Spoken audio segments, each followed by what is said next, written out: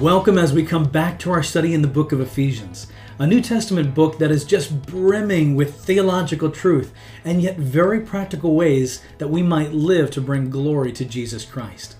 If you remember, the book of Ephesians can be broken up into two specific sections. Chapters 1 through 3 lays out the foundation, who Christ is, what he has done, and the richness of our identity in him. Chapters 4 through 6 then teach us what a life in Christ ought to look like. I don't know about you, but I find the battles of the Christian life quite intense, and I'm not always perfect. Matter of fact, more often than not, I make mistakes. And indeed, the battle with the flesh, the battles with the demonic and the satanic forces that seek to corrupt my heart and mind are always assaulting me.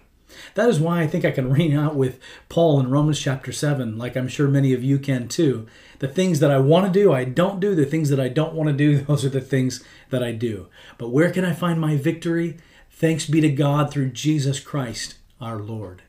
So through this study, we want to know Jesus more and then understand what it means to live a life worthy of him and to find strength in his presence to practically daily in our homes, in our jobs, in our relationships, fight the good fight, fight the battle that brings honor to his name and allows us to enjoy the salvation that he has so richly provided.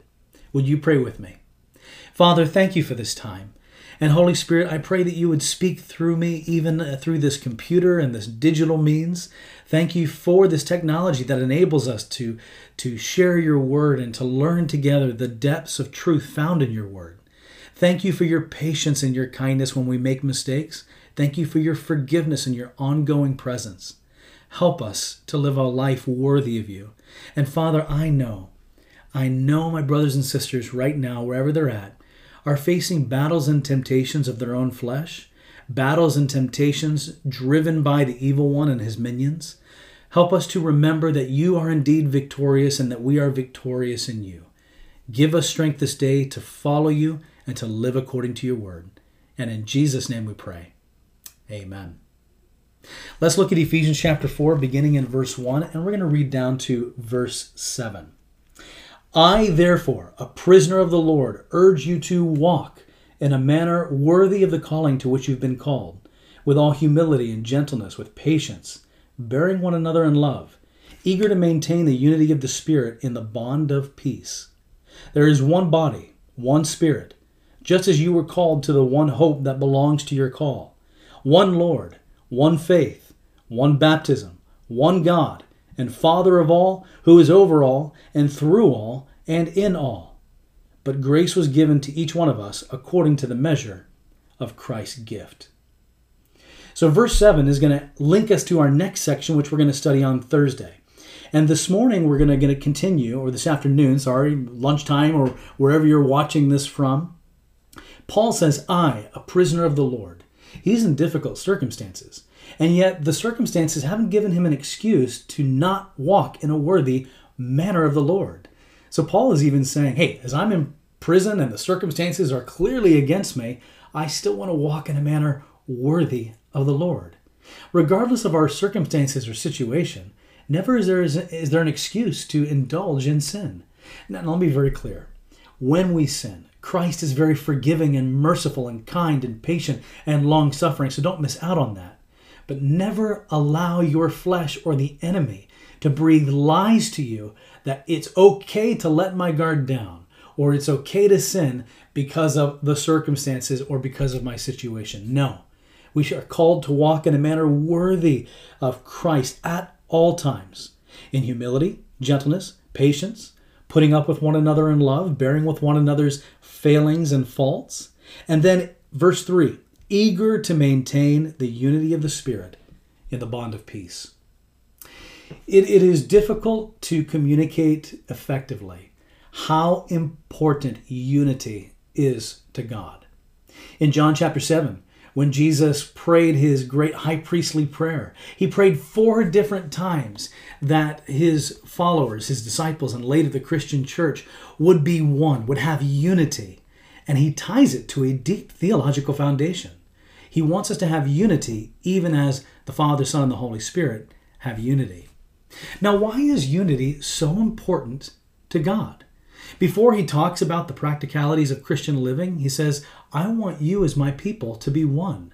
I want you to get along.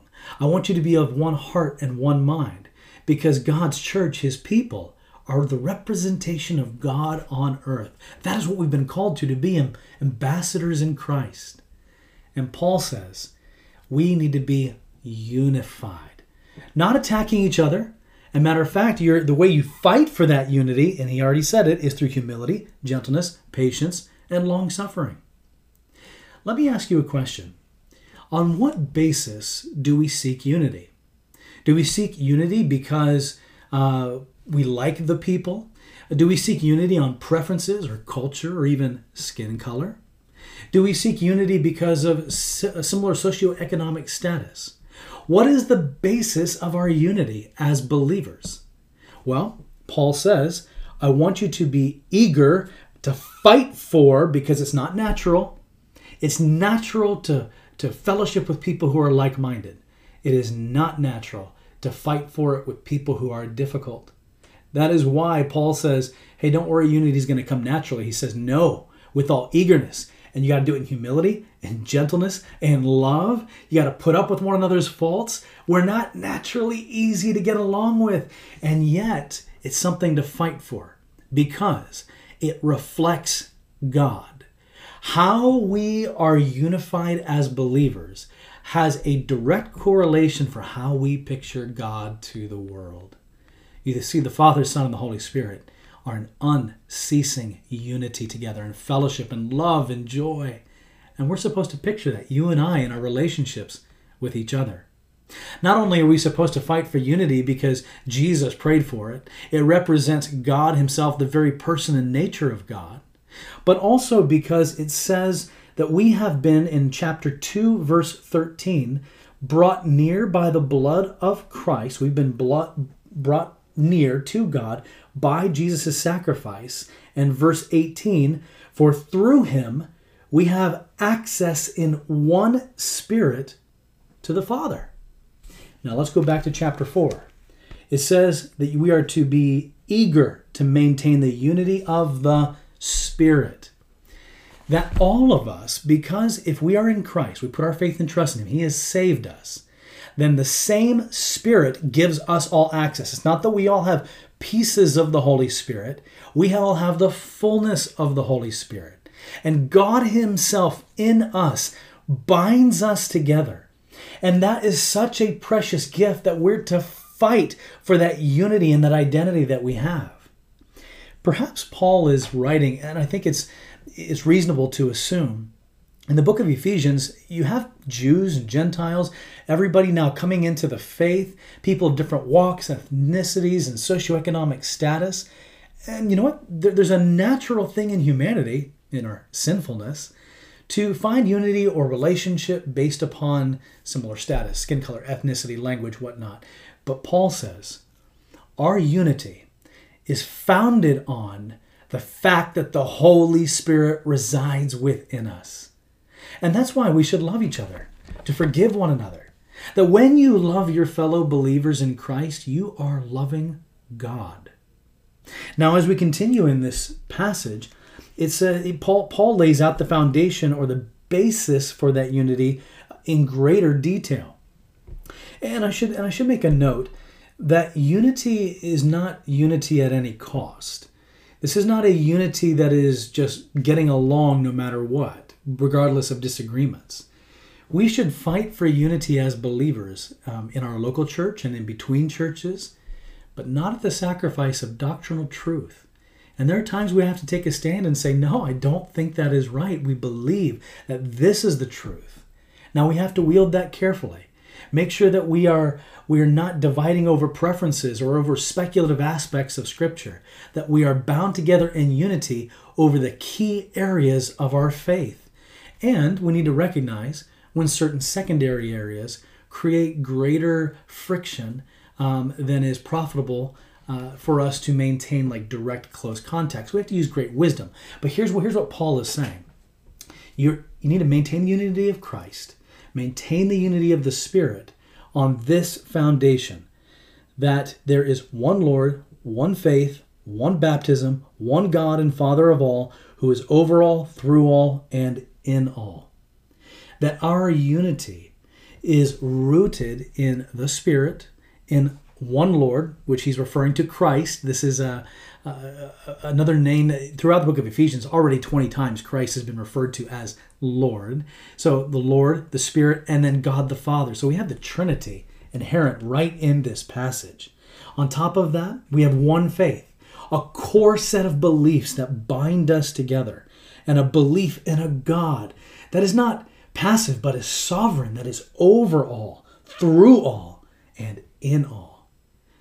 This is actually unique in Scripture, this specific phrasing that Paul uses here to describe God as not only overall in complete control, but through all, literally penetrating everything with his presence, and in all, in that there is no molecule, there is no aspect of existence that is devoid from God's inherent power, holding it together by his very power and might. So God, our God, has prayed that we would be unified and that we would be bonded together, not by charismatic leaders, not by our likability with each other, but that we would be bound together by our common identity in Christ that transcends cultural ethnic barriers, but is united under our belief in who our God is. So there is a doctrinal foundation. But this doctrinal foundation, this effect of being unified and together as God's people, is something that has to be fought for. That we have to, as Paul said, have humility, recognizing that we're still trying to figure this out ourselves, and to esteem others better than ourselves, and not in arrogance, thinking that we have the corner on truth in all aspects. No, we need to dogmatically stand on God's word, but also be humble with one another, gentle. We're also to be loving, and we're to put up with one another's failings and faults. And this is something that we constantly look after and seek after. And so, brother and sister in Christ, what Christian drives you nuts? Well, if they're really in Christ, they have the Holy Spirit, so fight for unity with them. In the church, with those around you, fight for unity with them.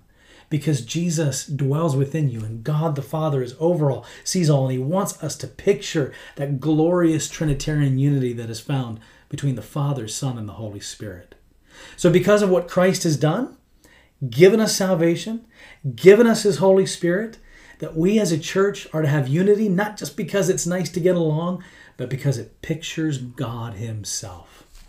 So as we look in the rest of Ephesians chapter 4 through 6 about what it means to live out Christ in our daily lives, remember that it is just not simply about cause and effect and getting along, but that our very actions picture him, that our very actions have the ability to symbolize to the world the Holy Spirit working in and through us. Not only symbolize, but showcase his power directly.